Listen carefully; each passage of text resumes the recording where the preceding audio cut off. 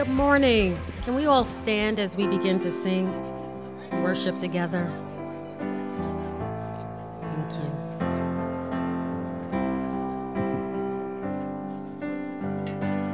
Bless the Lord, oh my soul, oh my soul. Worship His holy name. Sing like never before. Oh my soul, I worship your holy name. The sun comes up, it's a new day dawning. It's time to sing your song again. Whatever may pass and whatever lies before me, let me be singing when the evening comes. Bless the Lord, oh my soul, oh my soul. Worship His holy name. Sing like never before. Oh my soul, I worship your holy name. What a beautiful name it is. What a beautiful name it is. The name of Jesus Christ, my King. What a beautiful name it is. Nothing compares to this. What a beautiful name it is. The name of Jesus. Death could not hold you. The veil tore before you. You silenced the boast of sin and grave. The heavens are roaring the praise of your glory. For you are raised to life again. You have no rival. You have no equal. Now and forever, God, you reign. Yours is the kingdom. Yours is the glory. Yours is the name above all names. What a powerful name it is. What a powerful name it is. The name of Jesus Christ, my King. What a powerful name it is. Nothing can stand against. What a powerful name it is. The name of Jesus. You have no rival. You have no equal. Now and forever, God, you reign. Yours is the kingdom. Yours is the glory. Yours is the name above all names. What a beautiful name it is. What a beautiful name it is. The name of Jesus Christ, my King. What a beautiful name it is. Nothing can stand against. What a beautiful name it is. The name of Jesus. What a beautiful name it is. The name of Jesus. What a beautiful name it is. The name of Jesus. Sing like never before. Oh my soul, I worship your holy name. I will worship your holy name. I will worship your holy name. for your powerful, wonderful name, the power to live righteous and holy lives before you. Thank you for the power to be righteous women, righteous wives, righteous mothers. Thank you for your help, that it is in the name of Jesus. We pray that you would bless the rest of this day in Jesus' name.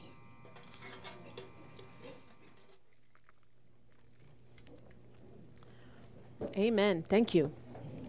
Thank you for the powerful song and for opening us up in prayer.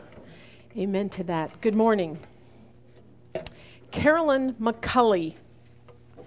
She is a speaker and an author of an excellent book called Radical Womanhood, and in it she gives a helpful explanation of the history of feminism. Now, we've actually talked about this before in the past, but I briefly want us to review it this morning because I want us to be aware of its influence and the impact that it has had on our thinking. So here we go. The feminist movement in the United States apparently came in 3 waves. Right? The first wave came about in the late 1800s. It was initiated primarily by 2 women that were working to obtain the right for women to vote and the right for women to own property, and basically not be treated as property, which were very honorable goals. They wanted a woman to be able to go to court and be viewed as equal with men in the eyes of the law. Thankfully, they were successful. Now, those 2 main leaders were somewhat disillusioned with the church, angry at the church, and so there was not any type of biblical worldview with the movement. But World War I comes along, and that movement kind of fizzles out. But it brings us to our first point, number 1 on your papers. The first wave of feminism said we are equal with men. Equal with men. It was all about equality. The second wave gets started about 1963. A woman by the name of Betty Friedan. She wrote the book, The Feminine Mystique. The story goes that she was to write an article for her college class reunion, and she discovered that all of her female classmates had become housewives, and they were miserable and bored. She would go on to call that the trapped housewife syndrome or the feminine mystique. The article would lead to a book in which she would push that women could do better than being a housewife. You would be happier if you were doing something important, so you needed to leave the home and go get a job and find a career. The book sold millions. She became a household name, and guess what women did?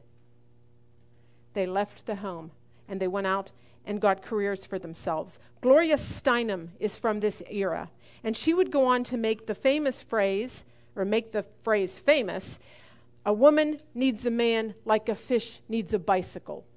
You don't need a man. Why? Because you can do anything a man can do better, plus you can give birth. Now, this was the wave that blamed all of the world's problems on men. This was also the wave that wanted to remove gender from all of your literature and books. And it also pushed for the right to control her own body, which was essentially a push for abortion. So here's our next point. The second wave of feminism said, we are not just equal with men, we are the same as men. We are the same. Now, third wave of feminism comes in the 1990s.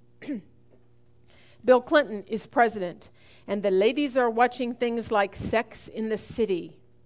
All right, this wave pushed the hypersexualization of women. It also pushed to redefine marriage and the family. The next on your paper, number 3, the third wave of feminism said, we are not just equal, we are just as vulgar and promiscuous as men.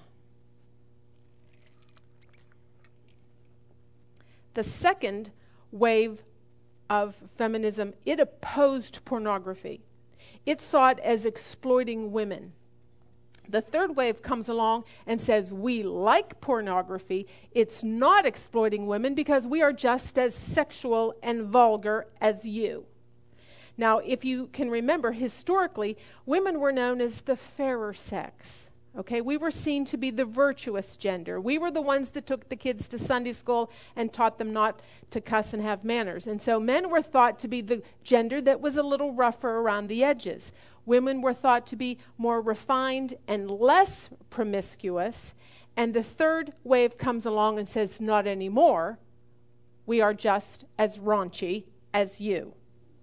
All right, one Christian expert on the topic made the comment that the feminist movement has so accomplished its goals and so integrated into society that it is no longer really a movement. It's the norm. Everything that I've just described to you is viewed as normal. Your books, your TV shows, your magazines, all of it are going to present feminist teaching as very normal, as very ordinary, as very typical, which means that virtually everything that we go over in our class is going to be counter-cultural.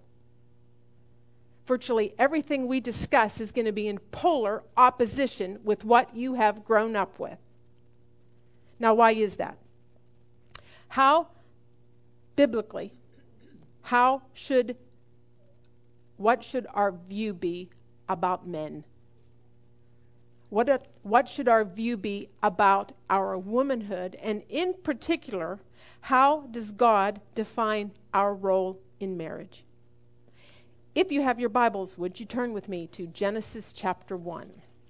Genesis chapter 1, verse 26. This should be very familiar. Genesis 1:26 says this, "Then God said, let us make man in our image after our likeness, and let them have dominion over the fish of the sea, and over the birds of the heavens, and over the livestock, and over all the earth, and over every creeping thing that creeps on the earth."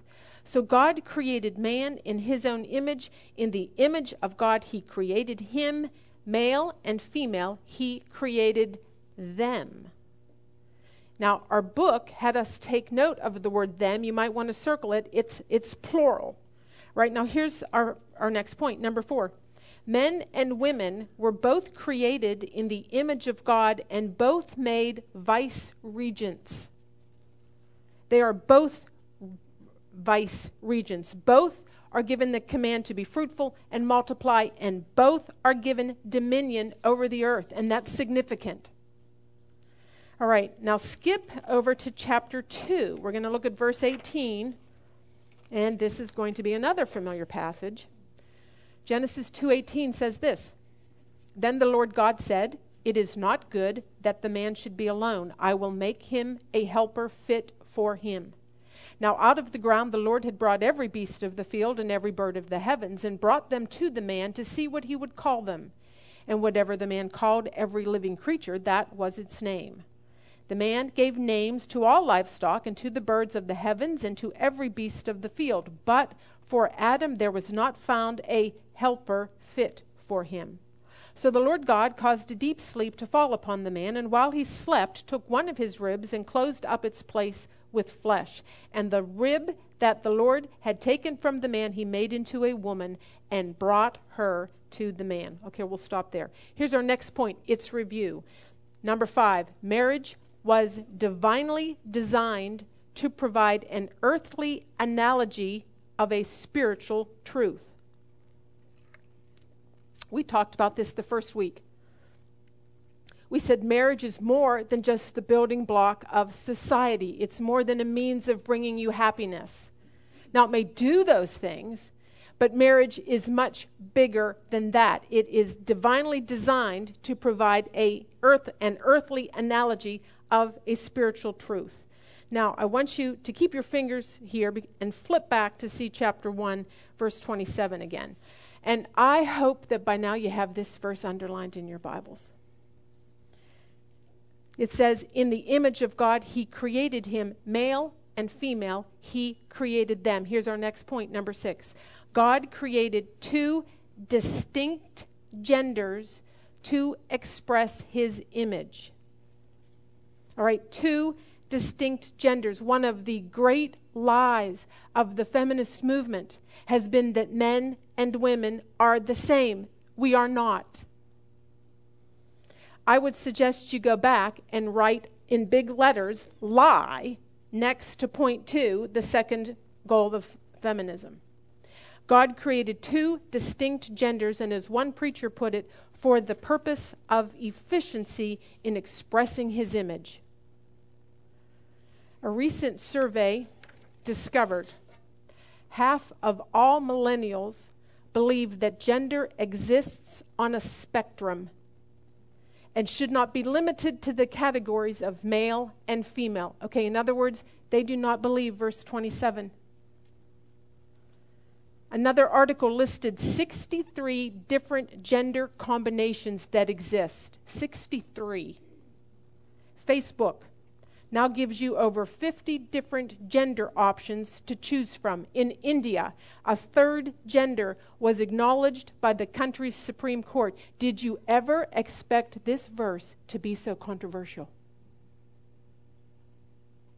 What are you teaching your children? Do they know verse 27? Okay, let's turn back to chapter 2. Chapter 2, verse 18, we're in Genesis. 2 times in this short passage, the woman is referred to as a helper fit for him. She was created to be a helper fit for him. Now, most of us in this room, we have grown up with the second wave feminist thinking that we can do anything a man can do better. Have you ever said or worn the t-shirt that said, girls rule, boys drool? Ever? Don't raise your hand. That's a very second feminist thing to say. The world has been telling us that we are better than men, and so the idea that a woman has been created to be a helper, that comes across usually as very demeaning, very insulting. We hear that we're to be a helper role, and we automatically kind of think that that is a secondary role. Now, is it? Should we be insulted and offended with the idea of a helper role? Is that what this passage is saying? Well, if you did the homework, you learned we should not. We should not. The helper role is not inferior or secondary. Now, before we explain that, I want us to clarify what exactly it is that we are to be helping them do. All right, now, have we been created to just help men cater to their own selfish needs? Have we been created to just make the lives of men easier? Is that what this is suggesting? Okay, that would be a big NO, all right? Now, here's our next point. Number 7. The woman has been created to help the man image God and tell the gospel story. We are helping them image God. Now, this is review from our womanhood course. We have been created to help men bear the image of God. Now, do you have to be married to be a helper? Can a single woman help men? Can she be a helper? Well, yes. A single woman with her femininity is going to help men reflect the image of God and tell the gospel story. Now, she may do that differently. She's not in a covenant relationship with a husband, so it may look different, but she can still be a helper. Now, I've shared this with you once before, but studying this over the years is changing the way that I interact with men, particularly those in church. Men in church. Now I am constantly trying to ask myself, okay, how can I be his helper? What is that going to look like in this instance? What can I do to help support his manhood so that together we display the glory of God? You see, the trend today is not to support manhood. The trend today is to redefine it and make them into women. At the time that I was working on this lesson, there was a new show in the works, The Men's Room. That was the name, The Men's Room. It is a men's talk show where men sit around and talk about their feelings. The show is the brainchild of actor Justin Baldoni, who is a loving husband and father and describes himself as a hopeless romantic and a feminist at my core.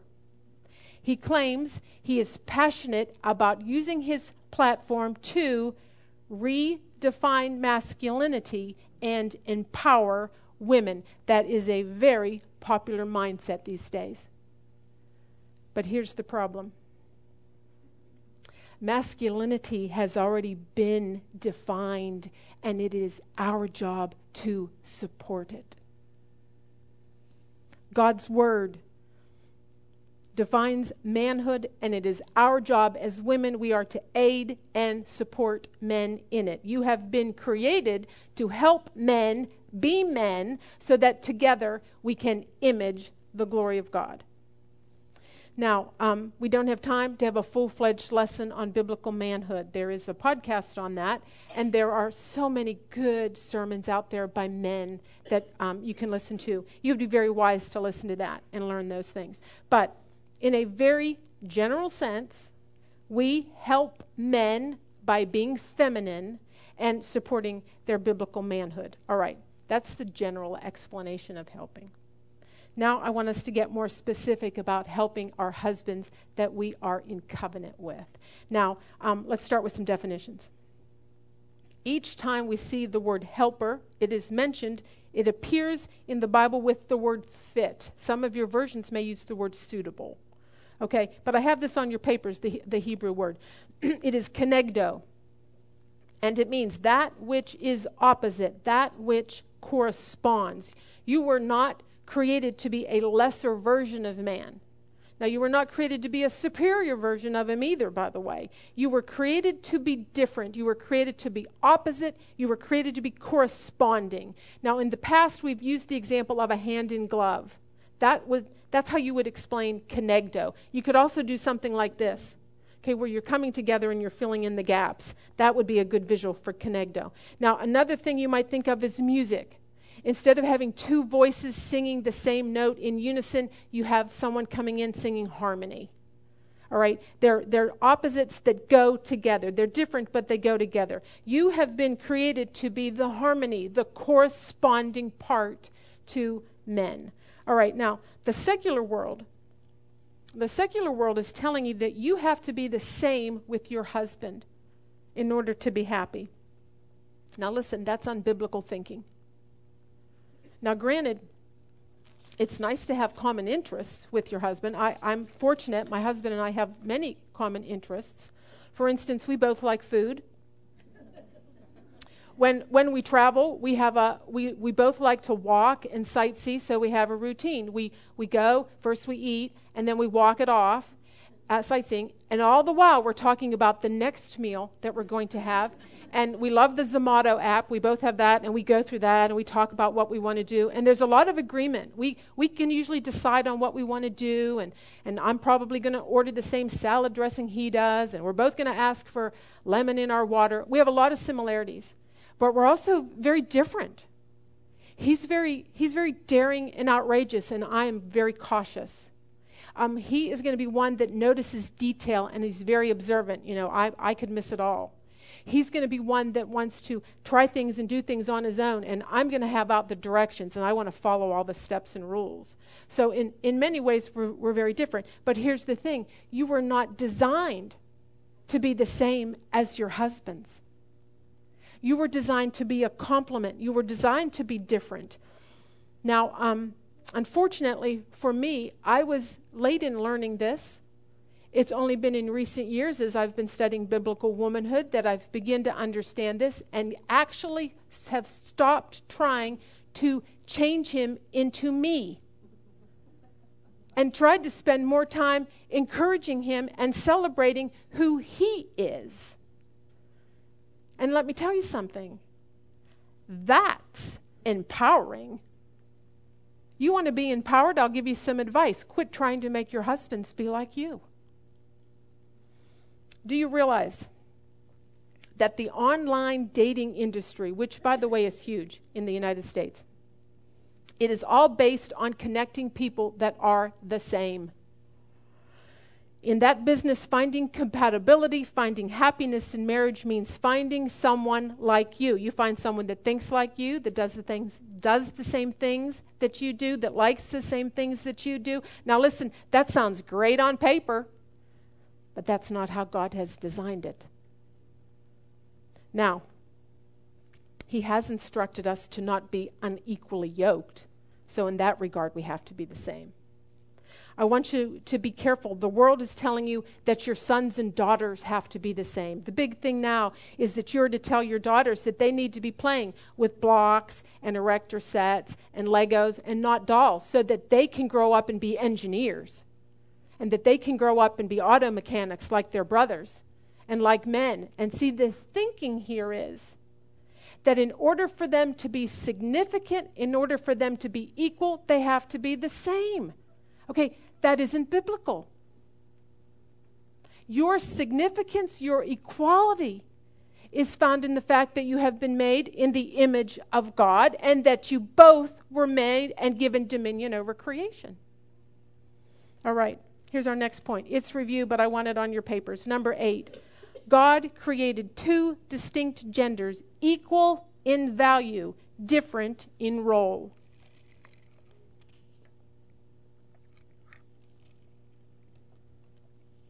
We are different in role and function, but equal with men. All right, that means the role of helper is not in any way an inferior or secondary position.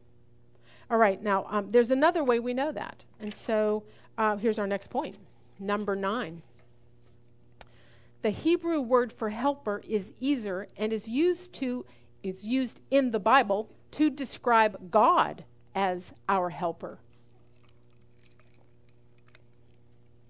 The term cannot be demeaning since it's used all throughout the Old Testament to describe God.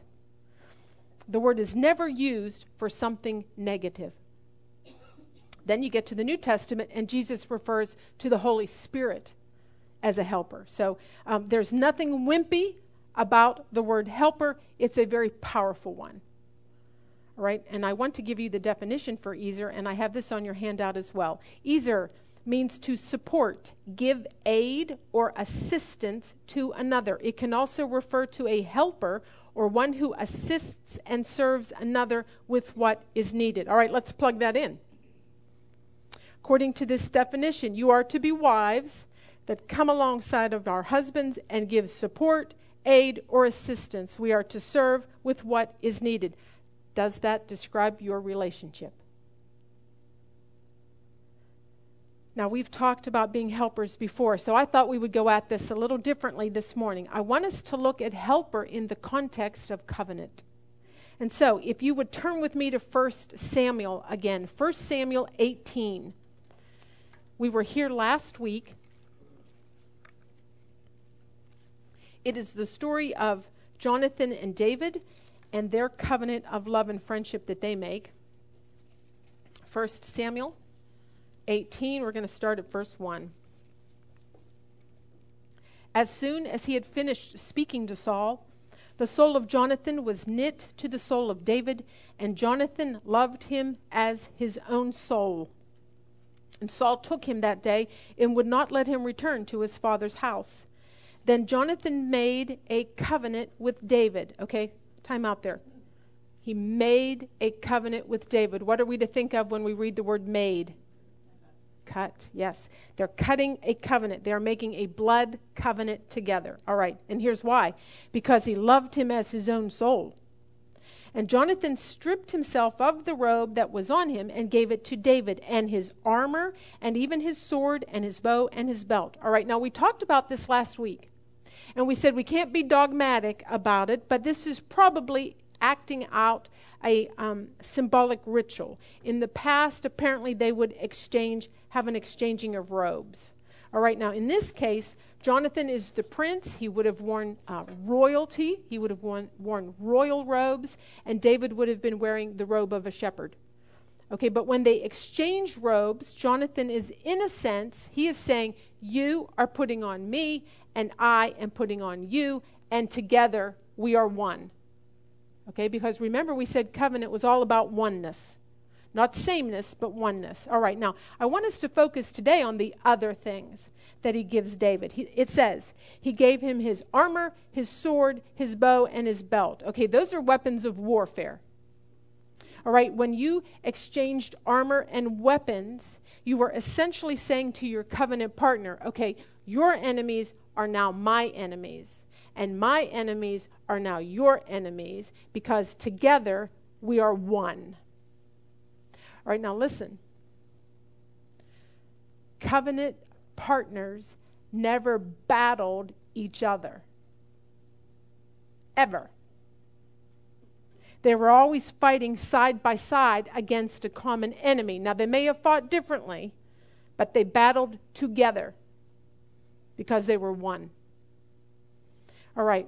Also, we see Jonathan gives David his belt. Now, the belt was that piece of clothing they would use to gird themselves up. It was also the piece of clothing that held their weapons in place. And so it often came to speak of strength. All right, now, when you exchanged belts, you were basically saying, I will be your strength and you will be my strength, and together we are one. All right, now, do we see this aspect of covenant, the exchanging of weapons and the belt? Do we see this in the covenant relationship between a believer and God? Do we see it there? Yes, absolutely. Absolutely. When we enter into covenant, when we enter into covenant with God, his enemies become our enemies, and our enemies become his enemies. He gives us his sword and his bow. He equips us to battle against a common enemy. He gives us his strength. He battles on our behalf, and then we love him with all of our strength. So you learned about those things in the covenant course. Now, do we see this aspect of covenant, the exchange of weapons in the marriage relationship? Absolutely. When Jonathan was giving David those items, he was symbolically saying, listen, when you have a problem, I'm going to be there to support you. I'm going to come to your aid. I'm going to assist you in any way that I can. Why? Because we are covenant partners. We are one. Let me ask you, does that describe you? Does that describe your heart attitude towards your husband? What if he loses his job? Or he gets sick? Or he just comes home from work cranky? Or maybe he can't find a pair of matching socks? Is your heart attitude about being his helper? What is the attitude of your heart when it comes to your husband? Are you a helper? Or would competitor better describe you? Or enemy? Or do you try to rule over him? Or maybe you just act independently. If it's any of those, understand you're not this. You're not one. You're this. Okay, Carolyn Mahaney, she wrote a book, The Feminine Appeal. And she points out that we are to be oriented first to God and then our husbands. And that, by the way, is how covenant would work. We are first and foremost to God in covenant with him, and then secondly to our husbands. And when we understand that, she says, it easily clarifies our responsibilities. She says, we can determine what we should do and how we should do it by asking ourselves, what will most help my husband? What will most help my husband? Is that how you operate? Is that even on your radar? What will best help my husband? Before you plan something or you do something or you consider something, do you ask, what will most help my husband? Mahaney goes on to say that when we orient our lives toward God and then our husbands, it helps put an end to sinful comparisons and the need to keep up with some of the other things that we see our girlfriends do, or maybe things that you see on Facebook.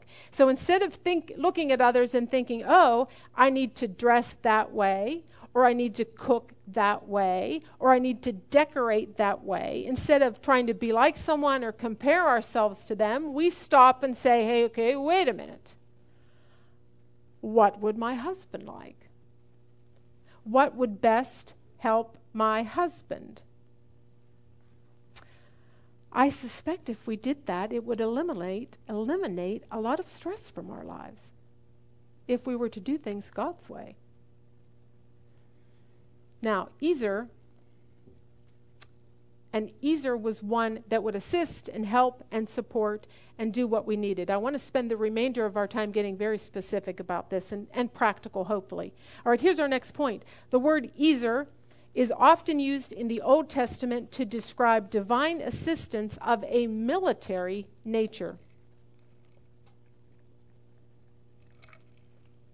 All right, in Bible times, military aid was very important. All right, so when Jonathan gives David his armor, his sword, and his bow, he's telling David, your battles are now mine.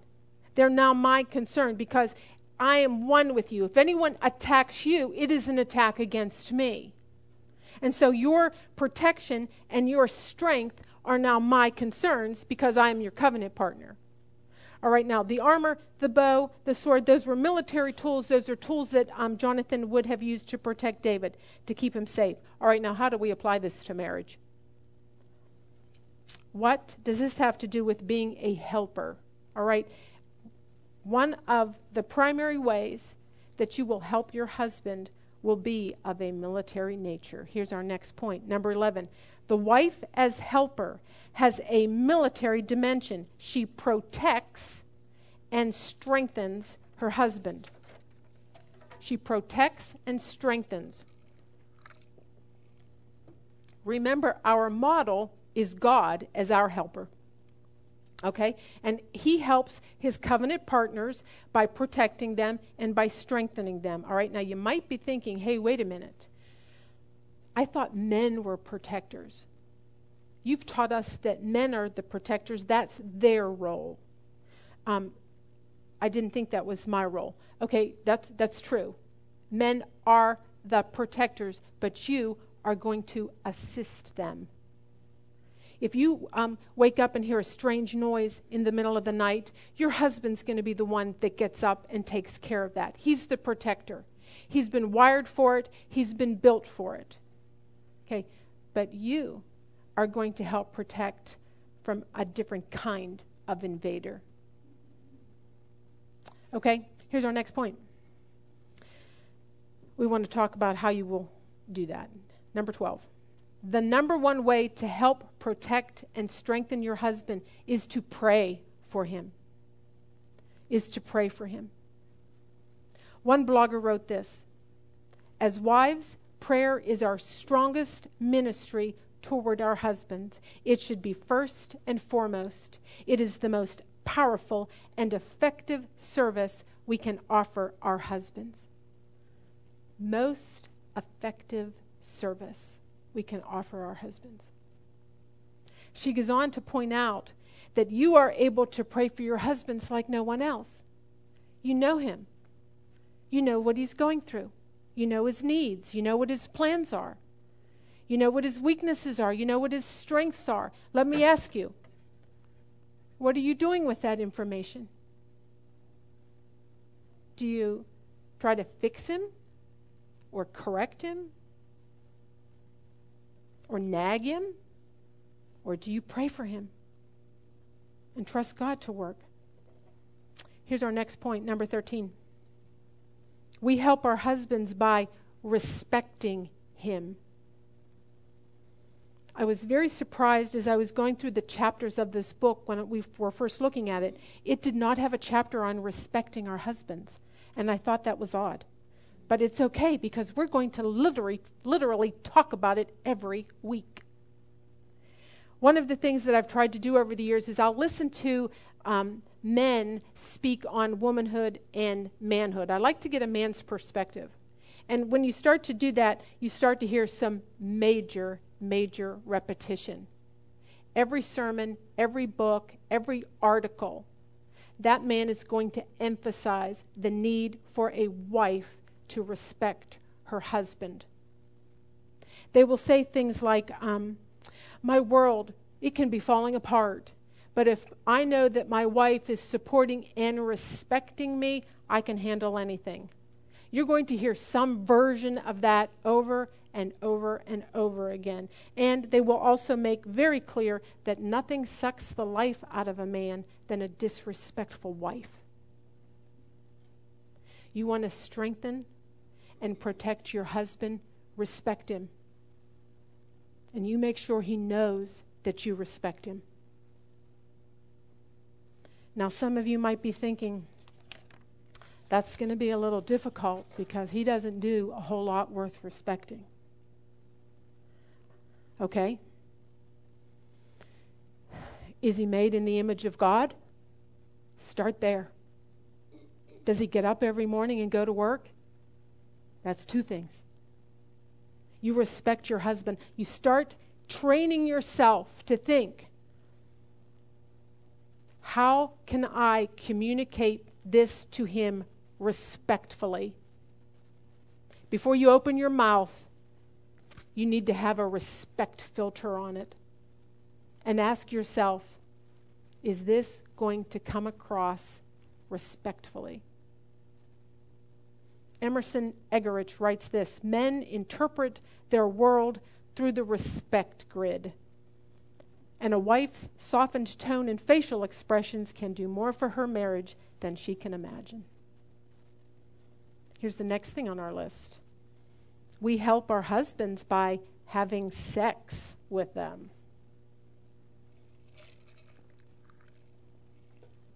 Shanti Feldhahn, in her book For Women Only, explains how a man's sex life is central to his emotional being. She quotes a man who wrote this: sex is a release of day-to-day pressures and seems to make everything else better.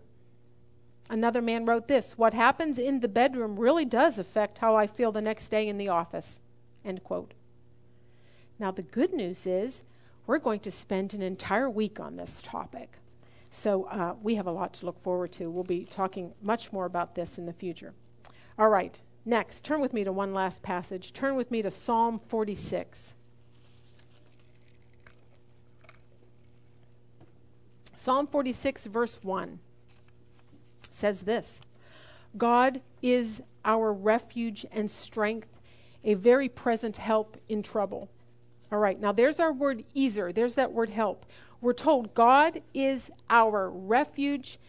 God is our shelter. All right, the picture here in this passage is men of war who need help, and so they run for shelter. They run for refuge. Now, ultimately, God is that. God is the shelter. God is our shelter. God is our refuge. But when it comes to our marriages, all right, we are going to put some hands and feet to this verse. And so as helpers, we are to be a refuge and a shelter for our husbands. And the best way to do that is to create homes that are shelters and a refuge. Does that describe your home? Or when your husband comes home, does he feel more like he's walking onto the battlefield? When he comes home, does he feel like he's got to work to avoid all the landmines that you have buried? One of the ways that you're going to strengthen your husband, which in turn is going to strengthen your home, is to make your home a haven. Make your home a place where he wants to come home to every day. Make your home a place where he can come home and he can relax and he can be revitalized. Now let me ask you, what would it take for you to do that? For you to make that happen? Sadly, I did not always do this, but nowadays I make a point that as soon as I hear my husband coming through the door, I stop what I'm doing. I go to the door, I greet him, I show him a smile, I put my arms around him, I kiss him, I tell him, I'm glad you're home. It's good to see you. I asked my husband, how can wives help their husbands? And he gave me a list of things. But one of the things that was very high on his list was being able to come home to a meal after working all day. Now, if you are not already doing this, I want to encourage you to strengthen your husband by having a meal ready for him and a chance for him to sit and relax and enjoy the kids. In hindsight, one of the best things that we did as a family was have a meal ready for Dad and then have the family sit down together and enjoy it. Now, I know that many of you, you've got little ones, you got crazy lives, and getting a meal together on the table is nearly impossible. And I understand that. So I have some advice. And this is some advice that I'm always giving my daughter. And that is this. Always have bacon. Always have it on hand. And that way, if you have a crazy day and you don't have time to get anything done, right before he gets home, you get out that pan and you throw on that bacon. And he walks into the smell. You throw on some toast. It's a man's meal. Listen, remember this. Bacon is a man's chocolate. It's a man's chocolate, and it's an entree. So make use of that. Also, I recommend have your table set. Have your table set. There's nothing that is more inviting that says welcome to your haven than a set table. Okay? And if nothing else, just get the toys off it. You know, get the toys off it. It's okay. I mean, you might have toys all over the floor. That's okay. But carve out a spot where he can sit and relax and eat bacon. Okay? All right. Now, here's my point. My point is that you want to create a home that is his haven, that is a refuge, that is a place for strengthening him. Okay? And here's the thing. It's a double whammy because your kids will benefit from all of this. All right, now some of you might be thinking, but I need that.